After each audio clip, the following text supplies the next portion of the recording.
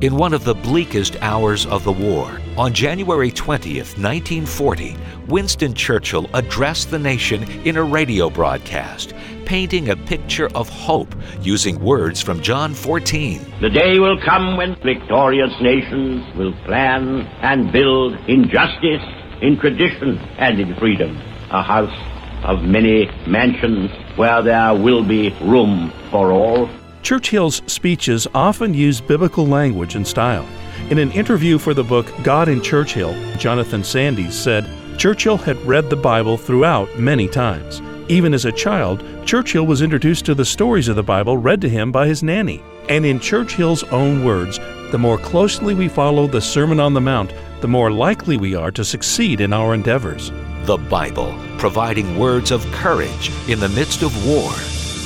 Brought to you by Museum of the Bible in Washington, D.C.